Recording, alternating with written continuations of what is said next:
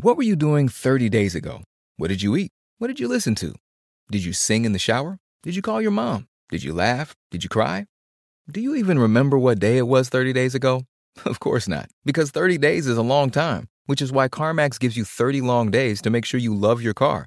And if you don't love it, you can return it and get your money back. The CarMax 30-day money-back guarantee. It's car buying reimagined. CarMax. 30-day, 1,500-mile limit. See CarMax.com for details. Hi there, I'm Dr. Neha Pathak, WebMD's Chief Physician Editor of Health and Lifestyle Medicine and host of the Health Discovered podcast. On this special episode, we're taking a closer look at what it's like to live with osteoarthritis and how you can reduce joint pain symptoms for a happier and healthier life. I think it's important to empower patients, both men and women, but especially women, to speak up to your healthcare provider when you're seeing them. If you're having a painful joint, don't, again, assume that it's just because you're getting older and that this is a normal part of aging and that there isn't anything that can be done, because there are things that can be done. Listen to Health Discovered on the iHeartRadio app or wherever you get your podcasts. A benefits plan works best when it works for everyone. When employees can enroll, file claims, and plan for tomorrow easily, they feel unstoppable. And companies enjoy a more productive workforce. Everyone wins.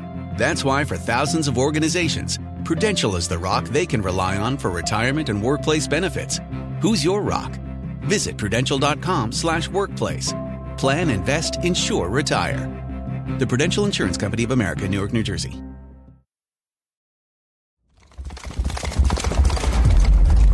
Cavalry Audio.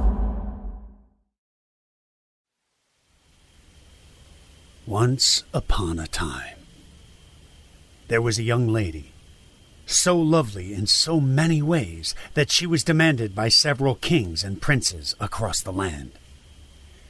And eventually, her choice fell upon a certain emperor of great power and strength whom she would marry.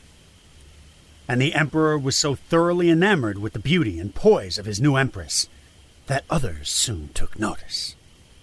Familiarity breeds contempt, in life as in fairy tales. And one of the people closest to the emperor, his prime minister, was a very selfish and cruel man. But this prime minister also happened to be an archpriest, and by that held nearly supreme influence over the emperor. And fearing that this woman's influence over the emperor would soon usurp his, he resolved to effect her destruction. And the evil priest worked upon it for some time. And then one day, when the emperor was alone, he entered his chamber and said unto him, O mighty emperor, may heaven guard you from the wicked designs of your empress, who now seeks to destroy you. The emperor, with unconditional faith in his priest, rushed to his wife, dragged her by the hair, and bellowed at her, Base wretch! I am too well informed of your infamous proceedings. And he dashed her to the ground and told her, Prepare for your death. And it is then that she informed her husband of the surprise that she had been saving for him. Oh, take pity, my sire, for I implore you, and beg your compassion, on behalf of our child, whom I now bear within me. And so, rather than death, the emperor banished the empress to the forest, where she would give birth to not one, but 2 sons. But in the wild of the forest, the banished empress would lose both her infant sons, one to a king out on a hunt, who takes the boy for his own, naming him Valentine, and the other, who was not quite as lucky, but was lifted from the forest floor by a wild beast, a ferocious bear, in fact, a mother bear, who steals the child away to her cave, where he is, however, not assailed, but reared, and suckled by the maternal beast, wherefrom he grows tremendously in size and strength, and comes to range the forest with such a fury that no rival, man nor beast, dare approach him, nor the cave in which he and his family of bears dwell. And with the passage of time, his reputation spreads throughout the land, not just among the wilds, but among the people of the villages too, who come to call him Orson because he was raised by bears. Now, if Orson doesn't ring the bear bell for you, run it by any French friends you may have, and keep in mind that this tale originates in medieval France. Meanwhile, Valentine, raised by the king as if his own, becomes more accomplished and brave than any other man within the kingdom, including the king's two natural-born sons, who plot to destroy Valentine through their jealousy by persuading their father to send him to capture this wild man, Orson, a mission that they are certain will result in Valentine's death. But the bold Valentine, even while understanding the evil of his stepbrother's intent, bravely accepts the assignment, professing his love for his adopted father, the king. "I will do so, my dear father." And the courageous Valentine goes to the cave, where no wild beasts, let alone men, would go. And he calls upon the wild man, Orson, whom he yet knows not to be his brother of blood, and in the process slays the mother bear. And suddenly, crying for the first time like a human child, the wild Orson submits to Valentine and returns with him to the kingdom, where suddenly another crisis is at hand. An evil green knight of unprecedented powers holds a royal princess hostage, and no man within the kingdom, even the valiant Valentine, can overcome the remarkable abilities of this knight, who laughs at them as he explains, "Not one of you has the power to subdue me. Only one suckled by a wild beast could match my power." Well, what do you know? And Valentine looks to Orson, who rises and steps forth. And it is only at this moment that the men realize that they are, in fact, brothers. And with that, Orson steps in to fulfill this task for his brethren. And upon conquering the evil Green Knight, the previously wild Orson saves the royal princess and reigns supreme alongside his brother over the kingdom forevermore. Wow. Now that's quite a story. Why do we tell stories? What do they mean to us? I think we tell stories partly because they help us to make connections, important connections between the known and the unknown, to help us understand things we would otherwise fear or hate. Stories help us put things into context, don't they?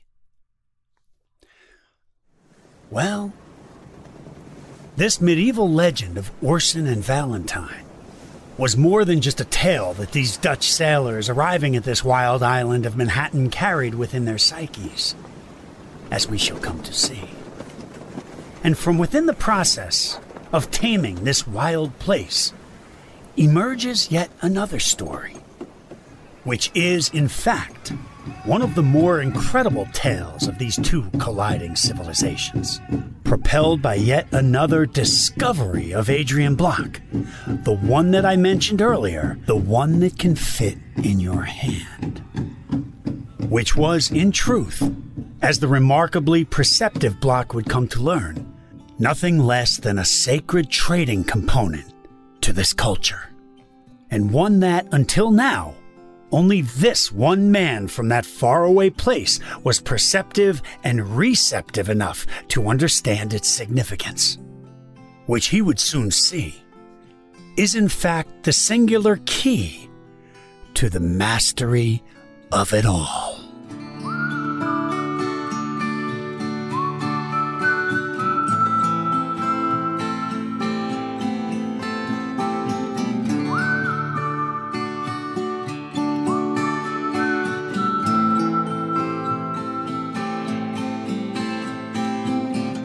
This is the podcast Island, the story of how this culture, this world, this island, the place we now know as New York, came to be. My name is Chance Kelly, and I look forward to you saying, wow, history is cool. Episode 7, WAMPUM, 1612. Orson and Valentine. When Adriaen Block returned from his first trip to the New World, the reception and subsequent planning could not have been more different than it had been when Henry Hudson had returned from that same place 2 years earlier. You see, unlike Hudson, Block actually got paid, since he followed orders and met the expectations of his employers. In Block's case, actually exceeding those expectations.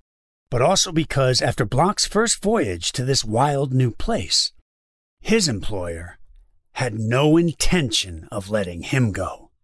And that was good, because Block, unlike Hudson, had no intention of running away. In fact, these ambitious Lutherans immediately began designs on Block's second trip to Manhattan. Now, there are many reasons why this overall epic story fascinates me, and not the least of which is because of how much of it has been lost or forgotten, and that the real version of this story and many of the integral details along the way require some unearthing. And this is why I call it our lost American history, largely because our American history is all too often mistaken for something that starts somewhere around the mid-1700s. Yes, again, the Declaration of Independence, the Revolution, and eventually a republic of the people, by the people, and for the people. Absolutely, that is America. But it's not the beginning. What it is the culmination of centuries of oppressed souls seeking their true and lasting refuge. In fact, the very refuge in which we live today. For the most part. And this is one of the reasons that I feel so passionate about digging deep into this story. The story of what actually happened here. And when I say here, I mean it firstly in the widest sense of here being today's America. But as we break down the story, as we dig that shovel into the ground, with these incredible historical excavators like Yap and Dr. Gehring, as we dig into the past, into the darkness of Jewett's journal, and into the conflicted psyche of Habakkuk Prickett's, and into the fragments that remain of Hudson's, and into the directions given to him by Dirk van Os of the Dutch East India Company, and of the records of our Lutheran trailblazer, the free-thinking Lambert van Twijnhuizen, a remarkable man of vision and innovation. As we dig down deeper, here starts to mean, more specifically, more definitively, the land that would become known as New Netherland, which of course would be centered in its capital of New Amsterdam, nestled into the southern tip of Manhattan Island, which is from where I believe in my heart that the true soul of our United States of America forever emanates. Chance, even een pauze. We'll be right back after the break. What were you doing 30 days ago? What did you eat? What did you listen to? Did you sing in the shower? Did you call your mom? Did you laugh? Did you cry? Do you even remember what day it was 30 days ago? Of course not, because 30 days is a long time, which is why CarMax gives you 30 long days to make sure you love your car. And if you don't love it, you can return it and get your money back. The CarMax 30-day money-back guarantee. It's car buying reimagined. CarMax. 30-day, 1,500-mile limit. See CarMax.com for details. Sarah DeLashmit told people she had leukemia or muscular dystrophy, even Ebola. She was a nurse, so she knew enough to be convincing. She obviously kept many stories straight for a very, very long time. For decades. But it was all a lie. It morphed into something so sinister and hurtful that I never imagined. I said, do not contact Sarah again. I don't know really what's up, but she's not who she says she is. I'm Laura Beale. I've been a medical journalist for a long time. I thought I'd pretty much heard it all until I heard this. I couldn't quite understand how she got away with all this for so long. It was just unbelievable. Listen and subscribe to Sympathy Pains on the iHeartRadio app, Apple Podcasts, or wherever you get your podcasts.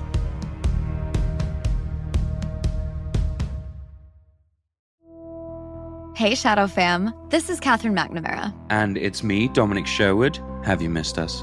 Well, you don't have to anymore. Because Kat and I are very excited to announce that we have a brand new podcast called Return to the Shadows. That's right. We are diving back into the show that ended way too soon. We'll be taking you into the fray and delving into every corner of the Shadow world. Kat and I will be rewatching every single episode with you, but we will also be bringing on tons of cast and crew to dive into their experiences on set, because we know life without them could be a little mundane. We cannot wait to share this with you. So please join us as we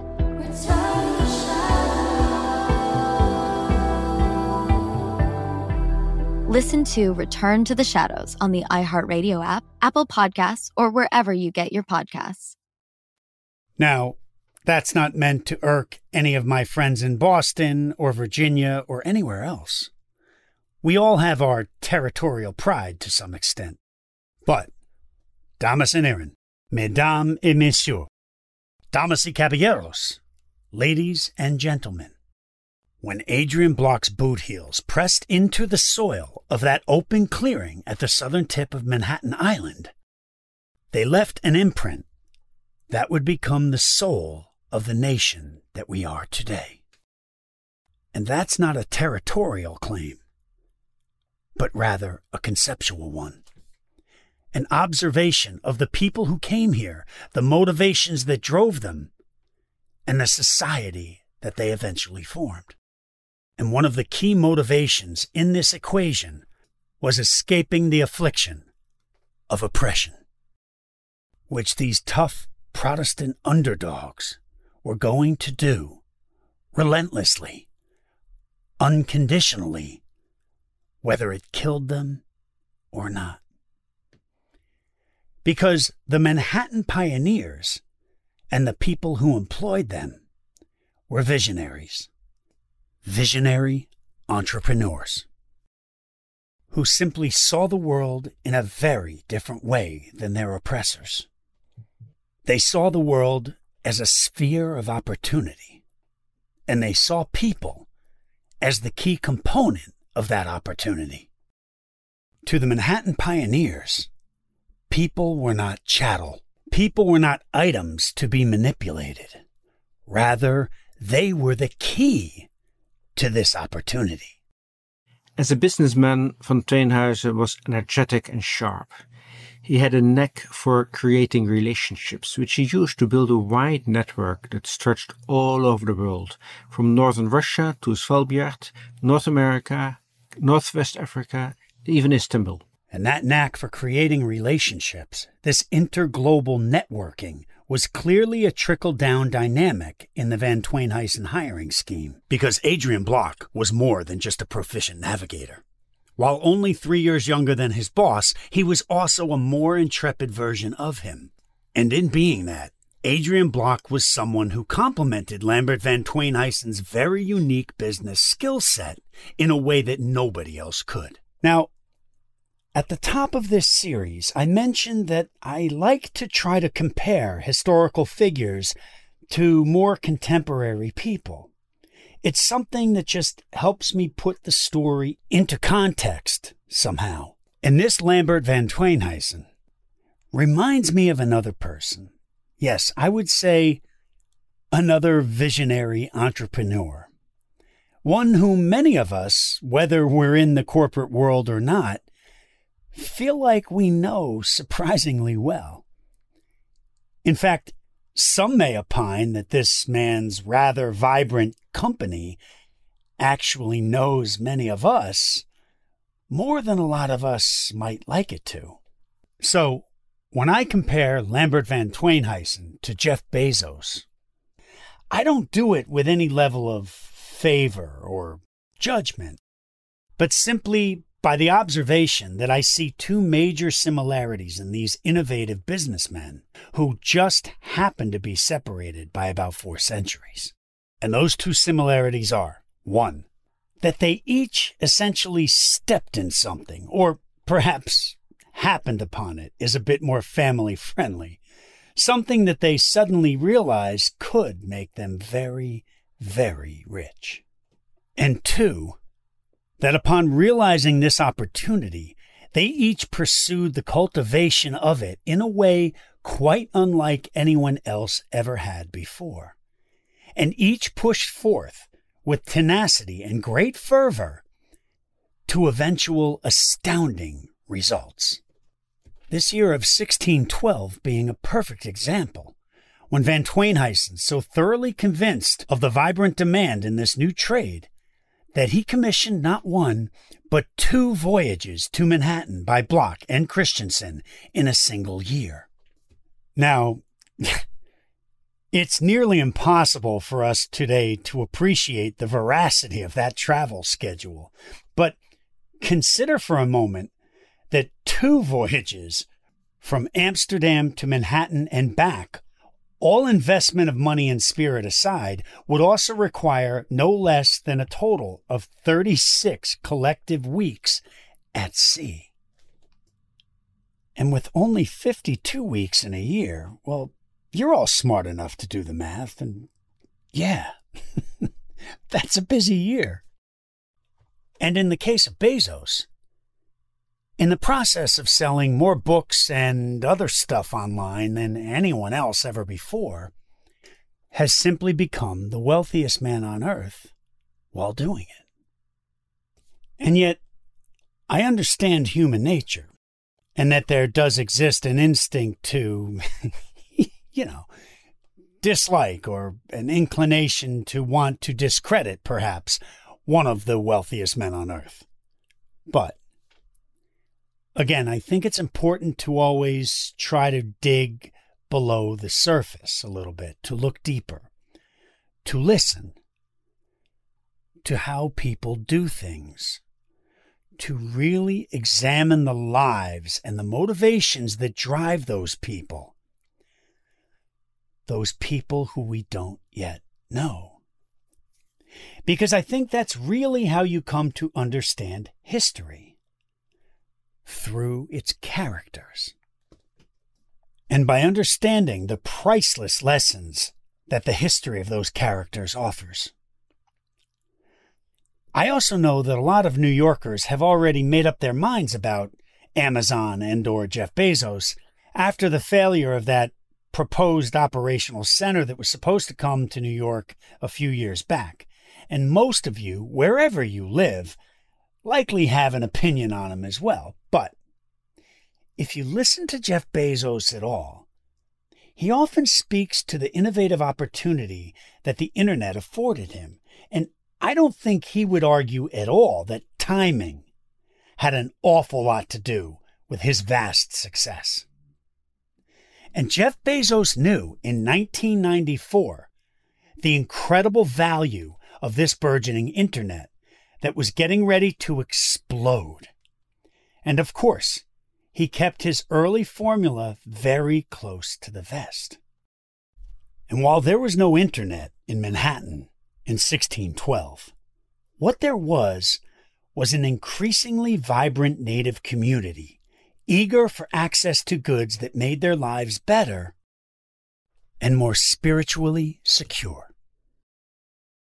And Van Twijnhuizen and his team were so thoroughly convinced that this market that they had happened upon held such incredible potential that they were convinced that its secrecy was critical. The destination of any international voyage of discovery in Block's day would have been part of the Dutch notarial records. And for this exact reason, the Van Twijnhuizen group was very careful to disguise it. They did not put their destination as, they didn't call it Virginia, which is what they called most of this part of the world back then. They didn't call it America. They wrote Newfoundland. And also, unlike Hudson, Block and his men were never going to Newfoundland. They were coming here, to this new world, to a native community that, all things considered, was remarkably welcoming to them and eager to trade with these men from this faraway place.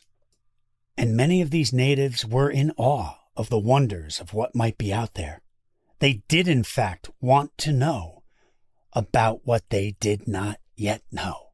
And most Native Americans basically had an animistic outlook in life. They saw the world, all aspects of the natural world, as living, as sentient. And I think the point is, for animistic people, it's all alive. It's all alive in the same way. Yeah, Paul. Now, in addition to knowing a bit about the topic, our next guest also happens to be writing the book as well. Literally. A history of the use and development of this very thing that we're talking about. So this is a really good guy to bring into the conversation. And with that, ladies and gentlemen, I am very honored to introduce from George Fox University, our next historical excavator, Dr. Paul Otto. You know, the earliest accounts have the Dutch saying, well, they use the word Manitou to describe the encounter. Mm-hmm. Manitou simply meaning anything that they can't explain or is too wondrous to explain or that they can't understand. So, in addition to there already being a built-in spiritual component to business transactions in Native American culture, to be consummating one of those transactions with these wondrous new beings in their strange and incredible floating houses who bear goods that only they seem to have, it adds even another layer of a mystical excitement for these native traders. Now, I haven't forgotten that I told you that of all Block's momentous discoveries, the greatest of all was neither a waterway nor a place, but rather something that could fit in one's hand. And why was it that Adriaen Block, of all people, was the very first European to really discover it? Because others had seen it before. Jacques Cartier in the 1530s, and Hudson saw it in 1609. But neither cared enough nor was nearly focused enough on that to be able to even begin to understand the significance of it. Now, I've mentioned before that I've been an actor, and, you know, if I've learned anything about acting in 3 decades of doing it, it would be this. That one of the best attributes to really great acting is being a really great listener. Why? Because good listening, or great listening, is essentially ingesting the soul of someone else and reacting accordingly, and thereby residing within that psyche.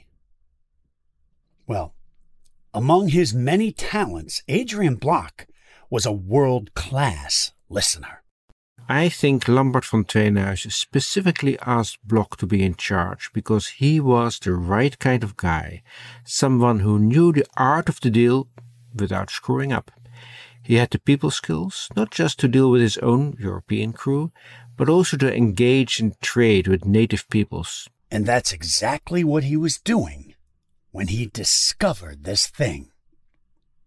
Because the only passageway Adriaen Block was ever concerned with in this new world was the one that led into the inner trade mindset of the indigenous civilization that occupied it. He searched along the coast, all along the Connecticut coast. And in his epic style of searching, looking, and listening, making his way along the Connecticut and Long Island coastlines, by golly, Block found it. Now hold that thought, because we'll be right back. Technically, CarMax is a virtual reality company. You can shop the lot virtually online, or you can see the cars in reality on the lot, or you could have the best of both worlds. We give you the freedom to shop or buy however you need.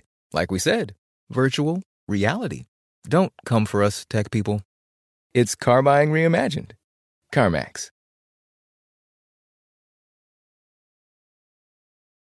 Tablo wasn't just any pop music star. He was the biggest thing in Korean hip-hop. But then, rumors on an anonymous internet forum started to spread, saying that Tablo wasn't who he said he was.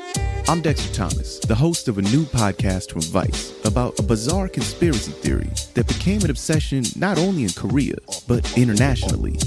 All of Season 1 is out now for listening. You can check the iHeartRadio app, Apple Podcasts, or wherever you get your podcasts for Authentic, the story of Tablo. Sarah DeLashmutt told people she had leukemia or muscular dystrophy, even Ebola. She was a nurse, so she knew enough to be convincing. She obviously kept many, many, many stories straight for a very, very long time.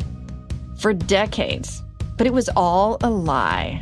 It morphed into something so sinister and hurtful that I never imagined. I said, do not contact Sarah again. I don't know really what's up, but she's not who she says she is. I'm Laura Beale. I've been a medical journalist for a long time. I thought I'd pretty much heard it all until I heard this. I couldn't quite understand how she got away with all this for so long. It was just unbelievable. Listen and subscribe to Sympathy Pains on the iHeartRadio app, Apple Podcasts, or wherever you get your podcasts.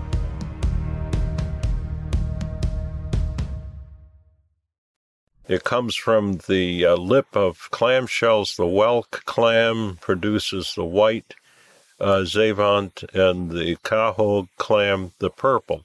And the purple is more prized and more valued than the white. And what they would do, they would turn this into a cylinder and then bore a hole through the cylinder and string it. And this was prized especially by the upper Hudson Indians, the Mohicans and the Mohawks. The Algonquins' name for Long Island was Zewinhaki, because the waters around it was from where this Zawant was acquired. But the more commonly used name for this thing would be the word that originates with the Narragansett Indians from today's Rhode Island coast, which was Wampum Peak, which would evolve into its more widely used name of wampum. But no matter whether you call it Zawant or wampum, this thing was much, much more than just a pretty arrangement of maritime jewelry. They soon realized that this Zavant or wampum, that there's some value in this because of it's a work-intensive device. For Native Americans, this was not money, it was not materialistic. Rather, the white beads had a symbolic and spiritual significance. It represented brightness, light, a good, warm feeling, like trust. Without it, trade could not have a good outcome.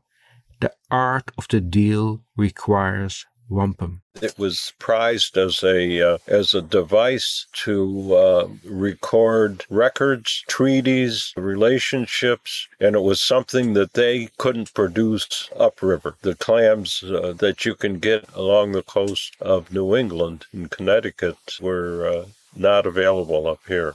They now understand, look, we show up with this. It's a matter of respect to the religion, the group, the culture that you're visiting within. Things are developing. Things are changing.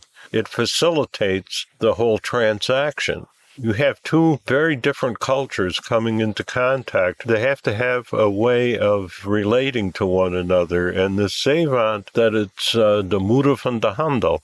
It's the mother of the trade. De moeder van de handel, the mother of the trade.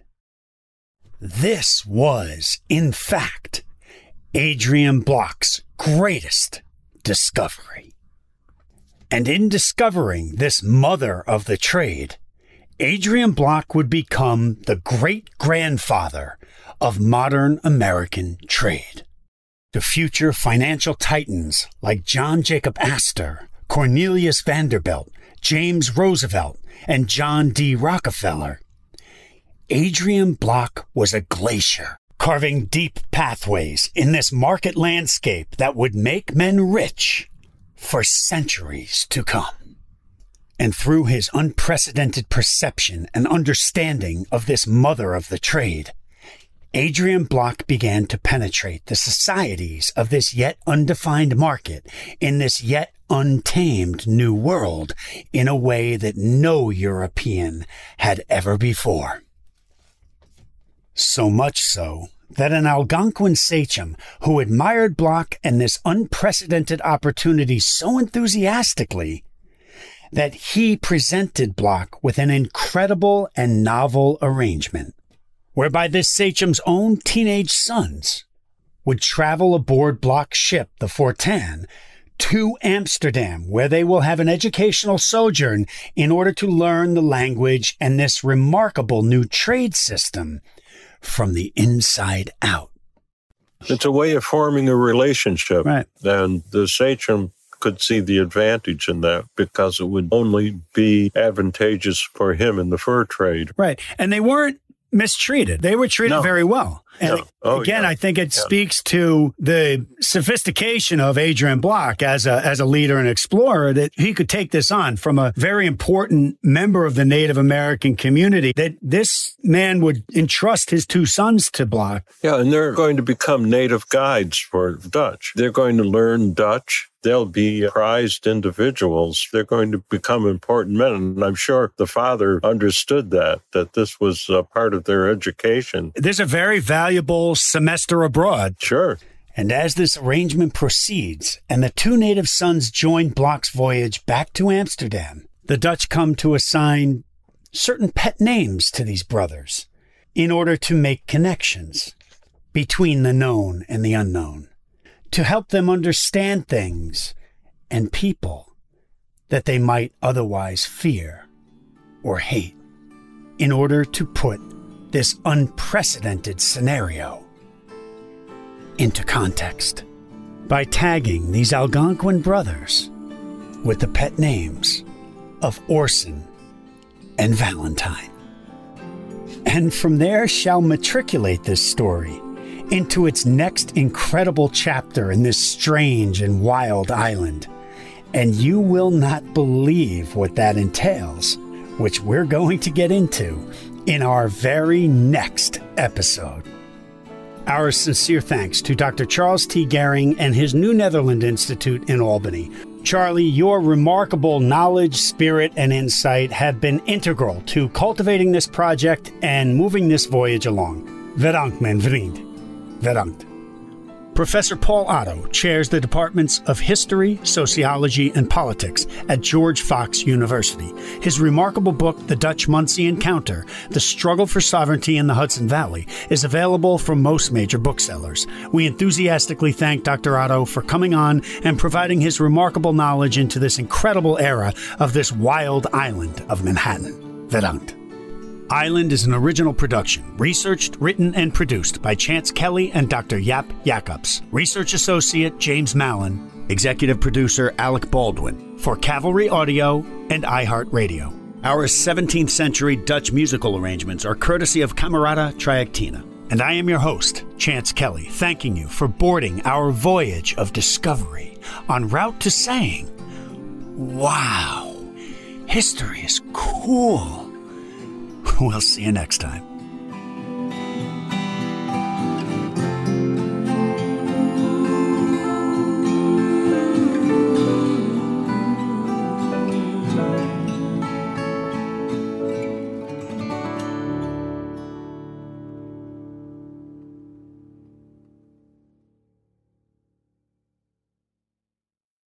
You ever feel like when you're at work, everything you say sounds like this because you're completely unstimulated and you don't care? But then, when you're talking to your friends about things you're truly interested in and passionate about, you sound like you're alive and loving every moment of it. Then maybe you should try podcasting with Spreaker from iHeart. It's the easiest way to podcast and get paid for it. Just head over to Spreaker.com, Spreaker, and start your voyage from ugh to woo! Hey y'all, what's up? It's Just Hilarious, host of Carefully Reckless on the Black Effect Podcast Network. I'm about tired of having to come on here and tell y'all the same thing now. I got a podcast, and it's where I'm telling all my business and carefully commenting on other people's business too. Now, it's respectable, but it's messy at the same time. So if you want to hear real stories and my real raw opinion on the ways of the world, listen to Carefully Reckless every Wednesday on the Black Effect Podcast Network, iHeartRadio app, or wherever you get your podcasts. The Pridecast podcast is your weekly dose of LGBT inspiration, sharing impactful stories that inform, educate, and uplift. Join Jonathan Bennett, aka Aaron Samuels from Mean Girls, as he delivers guaranteed fun, energy, and laughs. It's like a regular podcast, but it's gay. They get it, baby. Pridecast, babe. Do you get it? I get it. Listen to Pridecast with Jonathan Bennett on the iHeartRadio app, Apple Podcasts, or wherever you get your podcasts.